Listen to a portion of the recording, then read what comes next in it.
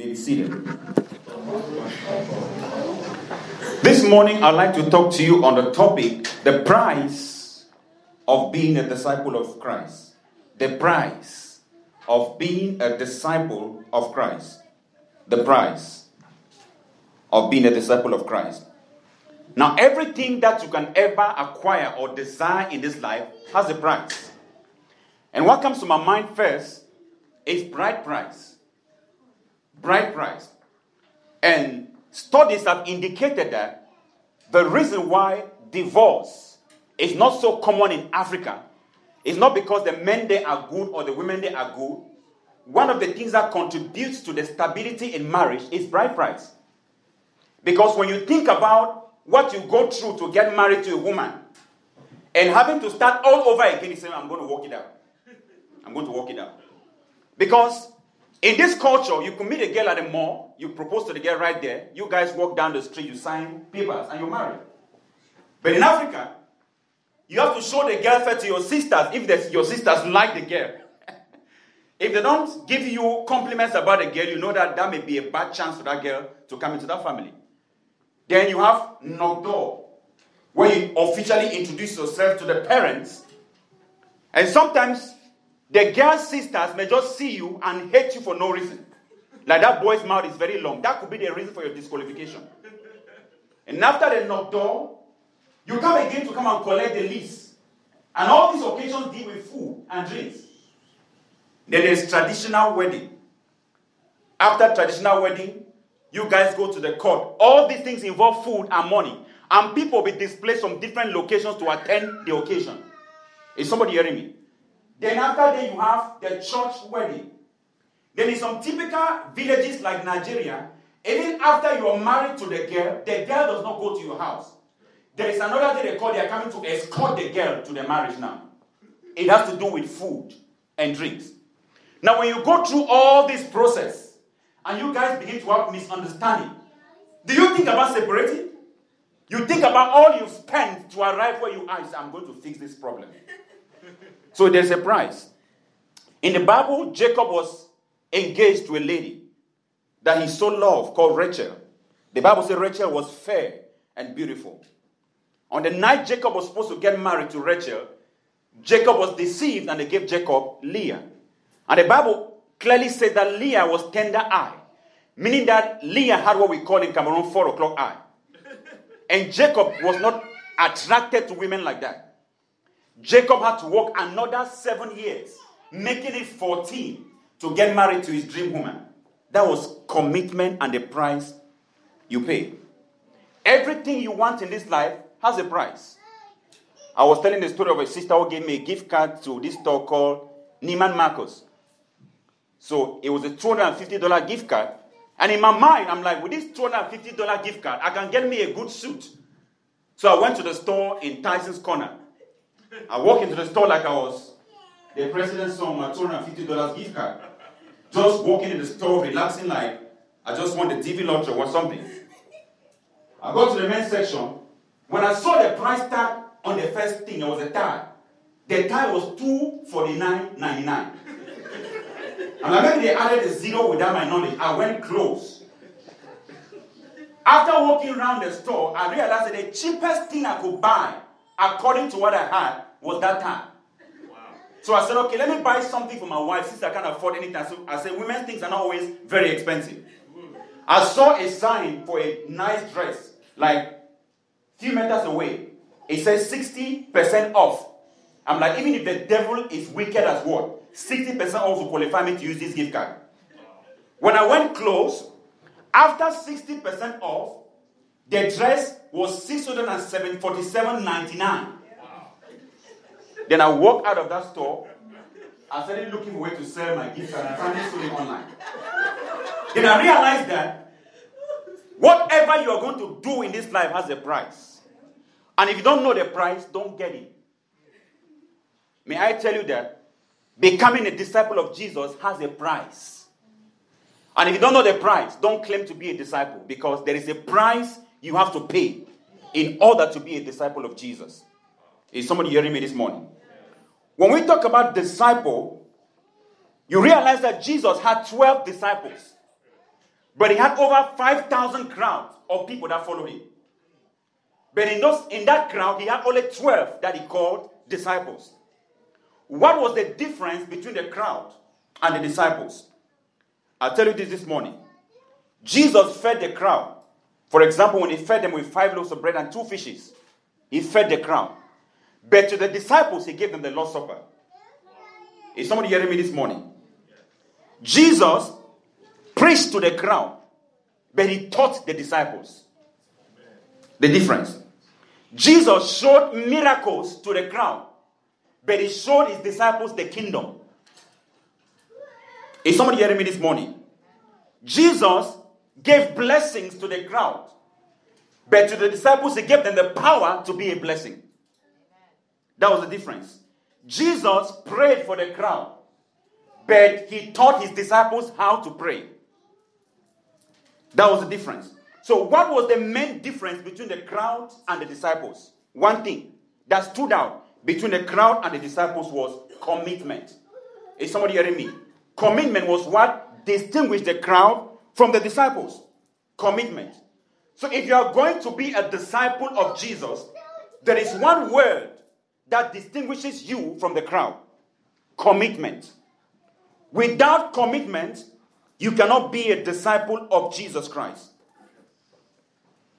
As we look into this text this morning, I want us to go into this text and dig out some things that will help us understand what Jesus is saying in this text. And for us to go and get the understanding of what Jesus is saying in this text, we have to respect the context. Like I said, there is something in Bible interpretation called the context. Sometimes in your Bible, you will see your Bible has little headers. Like Jesus walks into Jerusalem. That small passage is called pericope. It means that small heading carries one idea. So if you are going to get the whole meaning of what one verse is saying, you have to read everything under that heading to get the whole idea. And that in Bible interpretation is called immediate context. Then there is something called the near context. Meaning that sometimes, even after you read that small passage, you don't get the full understanding. You have to go to the next chapter sometimes, or the next area to get the understanding of what Jesus was saying. For example, when Jesus told the disciples, there are some of you standing here that will not see death till they see the Son of Man coming down in glory. And the disciples were thinking, are you saying that some of us will not die until you come back again in glory? But when you read the next chapter, you realize that Jesus was talking about the transfiguration when he was actually glorified and the disciples saw him. So for us to understand what Jesus was saying in this text, we have to go 2 steps backward to get understanding of what he meant when he said what he said in Matthew chapter 16, 24 and 25. In Matthew chapter 16, from verse 13 to 20, Jesus in this text defines his true identity against the presumption of his disciples. Now you realize that in the Jewish culture, in the Jewish mentality, when the Messiah was to come, the idea of the Messiah was somebody that was going to be powerful, somebody who had money, who will overthrow the Romans and restore the independence of Israel. And so this was who the Jews were expecting the Messiah to be. Now, but when you think about the background of Jesus, not only was he poor, Jesus' parents were so poor that even the poor people could call them poor because they could not even afford the maternity for Jesus to be born. And so when the Jews look at the background of Jesus, it did not fit into any class to be considered the Messiah. So when Jesus came and was preaching, the disciples were thinking that maybe this man is going to grow up, get a good job, raise some money, then build a military that we are going to use to overpower the Romans. So through this period that the disciples were working with Jesus, in their minds, they were thinking that maybe Jesus is going to start raising funds. Like people do in the United States when they are running for president, they raise funds in order to get money for the campaign. This is what they were thinking. And hoping that Jesus was going to do that. And when you read the Bible, you hear a man called Simon the Zealot. Zealots were actually people that had prepared themselves, waiting that when the Messiah comes, they will join the Messiah to fight the Romans. And that is why somebody like Simon the Zealot, who was one of the disciples, was so eager to see the day that Jesus actually gives them the go-ahead to fight the Romans. But in this text, Jesus begins to redefine his identity to the disciples when he asks Peter, who do people say that I am? Because people had different mentality or different perspective about who Jesus was. But Jesus had to clarify his identity to the disciples so that they could follow him for the right reason. In verse 21 to 23, Jesus then moves further to predict his death. And this was a frustration for the disciples. Can you imagine that? You leave your job, for example, you leave maybe Cameroon, you leave wherever you came from, to follow somebody, hoping that this man is going to be maybe president of this country. And sure, if you become the president of this country, you're my friend, there is no way that I will not get a position in the government. This is what they were thinking. That is why sometimes in the Bible, the disciples were arguing, who is greater among us? Because in their minds they were thinking, if Jesus eventually overpowers these Romans and take over this kingdom, who is going to be next to him? That is what they were thinking. And then in this text, Jesus begins to talk about his death, which was a disappointment to the disciples because they are thinking, we followed this guy all these years, hoping he's going to run for elections and take power. Now, instead of progressing in this ambition, he's talking about dying. That is why Peter began to rebuke Jesus. Say, Jesus, it will not happen to you. The reason why Jesus rebuked Peter and said, devil, get thee behind me, was not just because of what Peter said, was because of the motive of what Peter said. Because Peter was saying this because the motive of Peter was for Jesus to stay alive and continue with that political ambition so that someday when Jesus eventually takes power, they too have places in authority. This was their mind. And Jesus said, devil, get thee behind me. So there was a dominion strategy that the disciples had cultivated, hoping that Jesus will endorse that strategy by overpowering the Romans.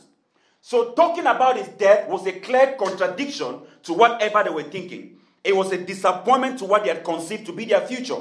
Like I said, imagine that you have a friend who says, I'm going to be the governor. You know, if this guy becomes a governor, there is no way I will not be a congressman in Fairfax. Somehow I'll have a connection. Then your friend gets some money and tell you, man, I feel like I'm dying in 2 weeks. What a disappointment. This is how the disciples felt. Then in verse 24 to 28, Jesus then stipulates the price of being a disciple. Because all this while, they have followed him for several reasons. And now Jesus is about to redefine what is the qualification of a disciple. Because many followed him because of the bread and fish that they ate. Some followed him because they wanted power. You remember in the Bible there is a woman who came to Jesus and told him, Jesus, I have a request from you, please. Jesus said, what can I do for you? The woman said, look, grant it that one of my sons sit in your kingdom, one on the left and one on the right. This was the mother of one of the disciples. And the disciples got so offended that you went and brought your mother to come and beg Jesus to give you a position in the kingdom. Because in their minds, they were not thinking about anything salvation, anything heaven. They were thinking about power here on earth. So Jesus in this text is redefining to the disciples the qualification of who is a disciple. He said, many of you follow me because you ate bread and fish. Some of you because of the miracles that you saw.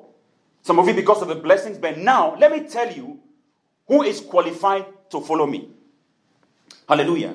So Jesus in this text, like I said, is reconfiguring the mind of his disciples. Because from the beginning, their mindset was, we follow him, we see all these miracles, then at the end, we get some blessings and some prosperity. Peter even came to Jesus one time and said to Jesus, Master, we've left our houses, our parents, our businesses to follow you. What shall be our reward? And Jesus said, there is no one who has left all these things that will not get 100-fold in this life and in the life to come. Like I said, all through, they were thinking about what they will get in this life. So this new revelation that Jesus gave to the disciples will now determine who will continue. The Bible also says that when Jesus started talking about his death, many left him. When Jesus started talking about his death and resurrection, many left him because he's coming to an end. This guy was a local champion. his reign is coming to an end. They left him because in their mindset, they were looking for somebody that would overpower the Romans and give them power among the Jews. So this was a separation from the fan club to the disciples. It was now a separation of those who were called fans and those who were disciples. In every church, in every organization, in every place, there are fans and their members. The difference between fan and members are this. For example, if you look like big stars, whether it's a secular star, musical stars, they have people that they work with them. Whether it's in their musical career, they have some close people that work with them, like personal assistant, personal manager, they are lawyers. These are actually people that are called members of their career. Then you have fans that watch them on TV and yell and scream, but the celebrity doesn't even know you. If you guys met even in a mall, she won't recognize you, but you are the fan. So even in the kingdom of God, we have fans and we have disciples. That is why in Matthew chapter 7, Jesus said, many are going to come to me on that day and say, Lord, did I not do miracles in your name? Did I not do that in your name? He said, I will say to them, go away from me and know you not. Because they were just fans who waved at Jesus, who celebrated Jesus, who clapped for Jesus, but never had anything to do with Jesus. So I pray this morning that you will not be a fan, but you'll be a disciple. Amen. Hallelujah. May you not be a fan. May you be a disciple. If you are going to be a disciple who is committed to Jesus, there is a price you have to pay. Number one, Jesus says, if anyone wants to be my disciples, number one, let him deny himself. Number one, deny yourself. What does it mean to deny yourself? It means you have to disregard yourself, lose sight of yourself, forget yourself, forget your own interests. It means everything about your life now is Christ. It's no longer about you. It's about Jesus. Hallelujah. It's no longer about what you want, what you desire. Everything about your life is about Jesus. You cannot be a follower of Jesus. You cannot be a disciple of Jesus and still expect to catch all the fun in the world.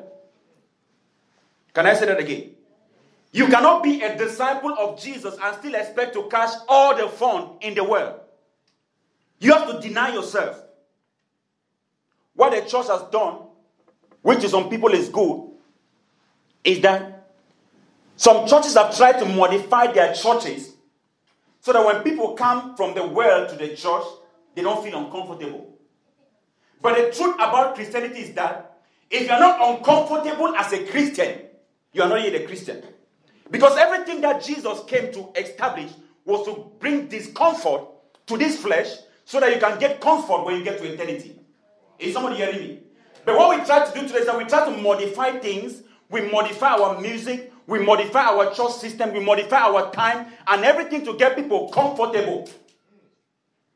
But if you are really a disciple of Jesus, it's no longer about you. It's about Jesus. You deny yourself. You deny yourself. What does it mean? There are some inconveniences you have to go through as a Christian. If you are not yet going through those inconveniences as a Christian, you have to recalculate the price you're paying as a disciple. What does this mean? God takes the first place in your family, in your marriage, in your finances, in every decision that you make. One of our friends I used to work with, he studied networking. He got his first job with Verizon. This job was paying so well. But this guy is a 7-day Adventist. Their day to worship is Saturday. And they told the guy, you have to work Saturday and Sunday. The guy's like, no, I'm not interested in the job. Because he said, there is no way I'm going to take a job that will take me away from God. He declined the job. But a man who has not denied himself will take the job first. Then come and negotiate with God after on how to fix the schedule. When it's no longer about you, you put God first before anything you want. Is anybody hearing me? When you've denied yourself. I was actually challenged that this is a guy who is willing to let the job go. And guess what? After he let that job go, another job came for him. Monday to Friday. Paying better than the one that he left because he denied himself. You can never see the glory or the reward of the Lord if you have not denied yourself. Is somebody hearing me this morning? The reason why people compromise, the reason why people are divorcing today like crazy is because people live for themselves today. They don't live for Christ. When somebody gets offended and you're trying to advise them or tell them the truth, say, I don't care. This is how I feel.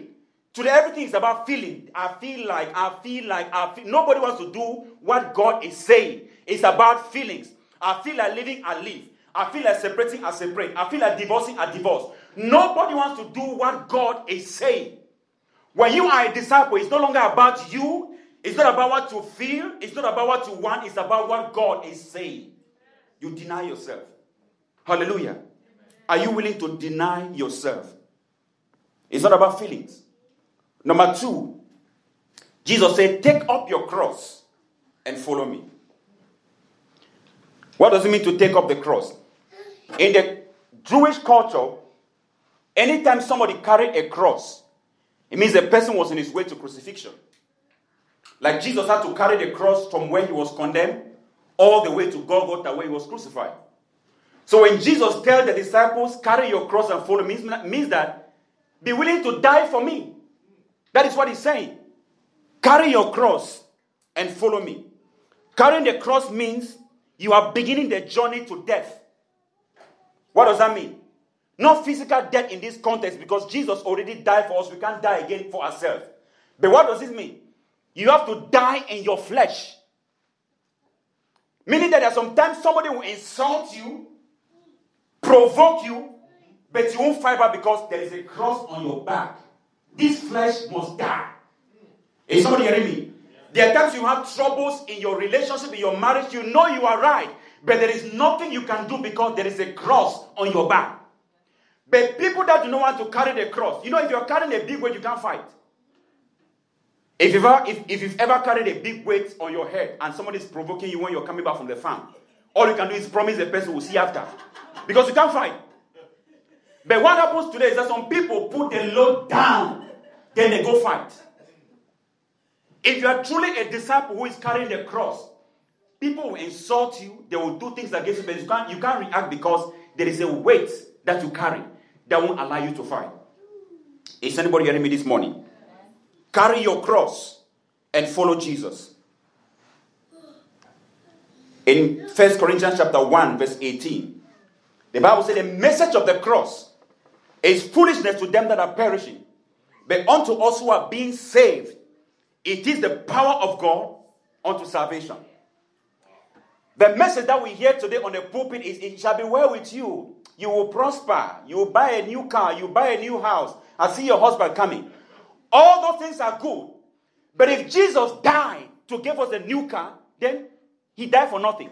Because the richest man in the world is not a Christian. If Jesus died just to give you a house, then he died for nothing, because the people that own the best houses, even in Virginia, are not Christians. Jesus did not die to give you cars, to give you houses, to give you a husband, to give you a good job. Jesus died so he could save your soul. That is why he said, the reason why I came is so that this flesh can die, so that your spirit can live for eternity. Carry your cross and follow me. What does it mean to carry the cross? It means that you're going to embrace daily sufferings for the sake of Jesus. Maybe, for example, you drove from a distance to be here this morning. By every convenience, you should not be here this morning. But there are some difficulties you take upon yourself in order to do what God is asking you to do. That is the cross. There are some difficulties you should not be in. But for the sake of Jesus, you decide to stay in that difficulties for the sake of Christ.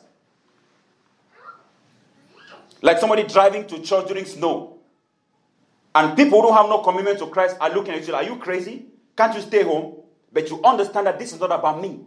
It's about me carrying my cross. Or during the rain. Or somebody missing over time so they can be in church. Maybe just at the time when you're about to come to church, that time and a half shows up.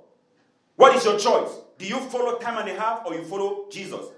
If you are truly carrying the cross, even though that money is so good when it hits your account, but you understand that I have to do something for the Lord. You give that away. That is the cross. Those inconveniences, those disadvantages that you take upon yourself for the sake of Jesus, that is the cross. But there are people who will say, God, wait. Let me make this time and a half first. Then in 2 months, I can recalculate my schedule. The cross is the daily sufferings, the daily inconveniences that you go on for the sake of Christ. Or for example, a man comes your way who has everything a man can have, but this man does not know God. And a man wants to marry, say, I will not marry because you don't have Jesus. That is a cross. Or you go to a job and they want you to lie in order to get that job. You say, I won't get this job for a lie. That is a cross. Those things that you would have gotten if you were an unbeliever, but for the sake of Christ, you gave them away for Jesus. That is a cross. There are some things you won't do again, like you used to do in the world. That is the cross. Like a girl who used to party with all her friends during the weekend, and then she gave her life to Christ. And this time on Friday, all their friends are wearing their booty pants and everything, preparing for nightclub, doing selfie, and woo! It's going to be hot this night. And then she has to stay there in one corner reading her Bible. That is the cross. I could be in the club this night, shaking like every other person, but for the sake of Jesus, I prefer to stay home back, boring, but reading the Bible. That is the cross. And Jesus said, if you are going to be my disciple, carry this cross and follow me. You can't catch all the fun and still be a disciple. You have to make a choice. Amen. People are going to call you awkward, old school, because you don't do things that they do, but that is the cross. Hallelujah. And lastly says, take up your cross and what? Follow me. What does it mean to follow? It means you cleave steadfastly. You hold firm to Jesus. You conform to him wholeheartedly and living by example. Now in the Jewish tradition, if you were an apprentice, you dare not walk before your master. So if the master was walking, all of you walk behind on purpose. That shows submission, and that showed that he was the one leading the way. So when Jesus said to the disciples, take up your cross and follow me, he was giving them a picture of submission, a picture of somebody that was willing to follow direction. That is what Jesus was saying. It was a picture of submission. What does this mean? This practically means that if you are a disciple, Christ does not follow you. You follow Jesus. Let me explain. If you are a disciple, Jesus does not follow you. You follow Jesus. Now take for example, if a golden opportunity shows up now in your email and say, we have this job for you in North Carolina. This job has 100% free insurance, full coverage for the family. It is paying $75 an hour. You're going to have a company car and a house. Do you even pray to ask God's will before you take that job? What many of us will do is we take the job first, get to North Carolina, and when we cannot sleep in the house, we start calling Jesus. Jesus does not follow you, you follow him. Is somebody hearing me? Meaning I consult God first. God, are you going with me to North Carolina? If he says no, then I'm not going. Because God does not follow people, we follow him. But today, many of us make decisions and we go ahead of God and God is behind. That's why we face trouble, we face difficulties, we face obstacles, disappointment and pain, because when Jesus goes ahead of you, guess what? He fights the battles ahead of you before you arrive. But when you go before Jesus, you fight the battles for yourself. So if Jesus is leading the way, you have to follow. He doesn't follow you. What does it mean? Like I say, it means you seek God first before you move. You don't make decisions, then you invite Jesus. Rather, you consult God before you make any decision. What does it mean to follow? Your opinion does not count. Can you imagine how you're in a car driving? You have Waze, for example, on. Waze. Those of you use Waze. You have it on. Then there is somebody on the passenger seat with another GPS or maybe using Google Maps. And Waze is telling you, make a left at exit 47. And the person with Google Maps is telling you, make a left at exit 49. Who do you follow? Do we follow the driver or we follow the passenger? This is exactly what is happening to many Christians. Jesus is driving the car. He has the GPS to your destination. But since you don't want to follow him, you put your own GPS on. And you're trying to tell him, hey, Lord, this is not, I'm trying to exit. Please use the next exit. And it's like, are you willing to follow me or I'm following you? When you are truly following, you turn your GPS off. And you trust that the driver knows the way to the destination. Is anybody hearing me this morning? Your opinion does not count when you follow Jesus. You trust him, and he takes you to the destination. It says, trust in the Lord with all your heart.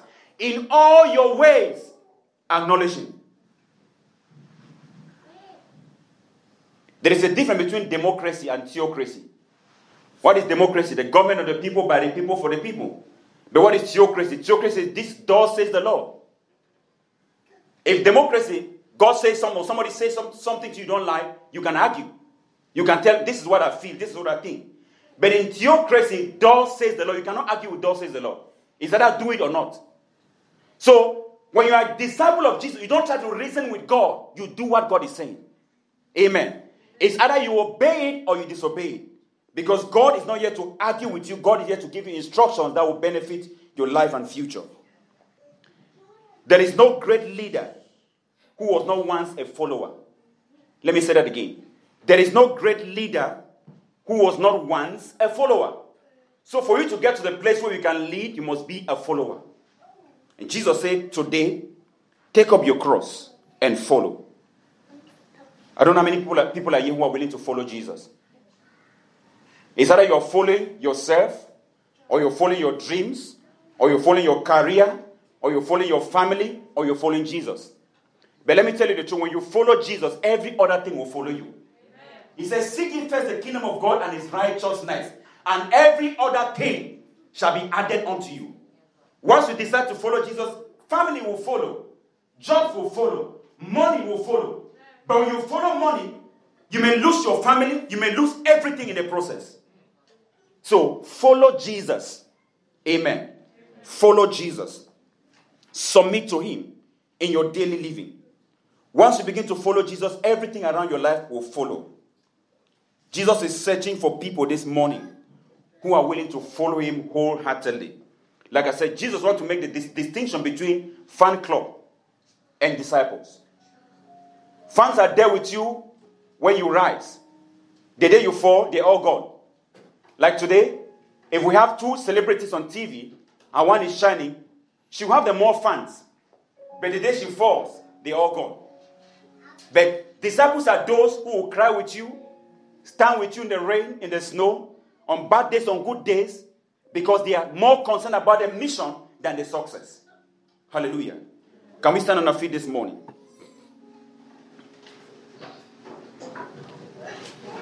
I don't know if you're a fan or you're a disciple. But God is saying this morning, if you truly want to be my disciple, take up your cross. Follow me. Deny yourself. Because God is about to do something in your lives. Can you bow your heads and talk to the Lord? I don't know what you heard this morning. I don't know what came to your mind this morning. What have you been following? What have you been after? See, you have to choose where you belong and where you decide to follow.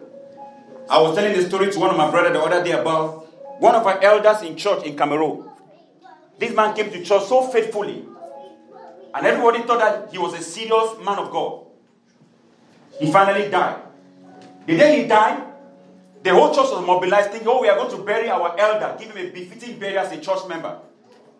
On the day of the burial, once the church showed up at the mortuary, all the women had tied their pine, all the youths with their t-shirts, all mobilized to take out the corpse of their elder from the mortuary.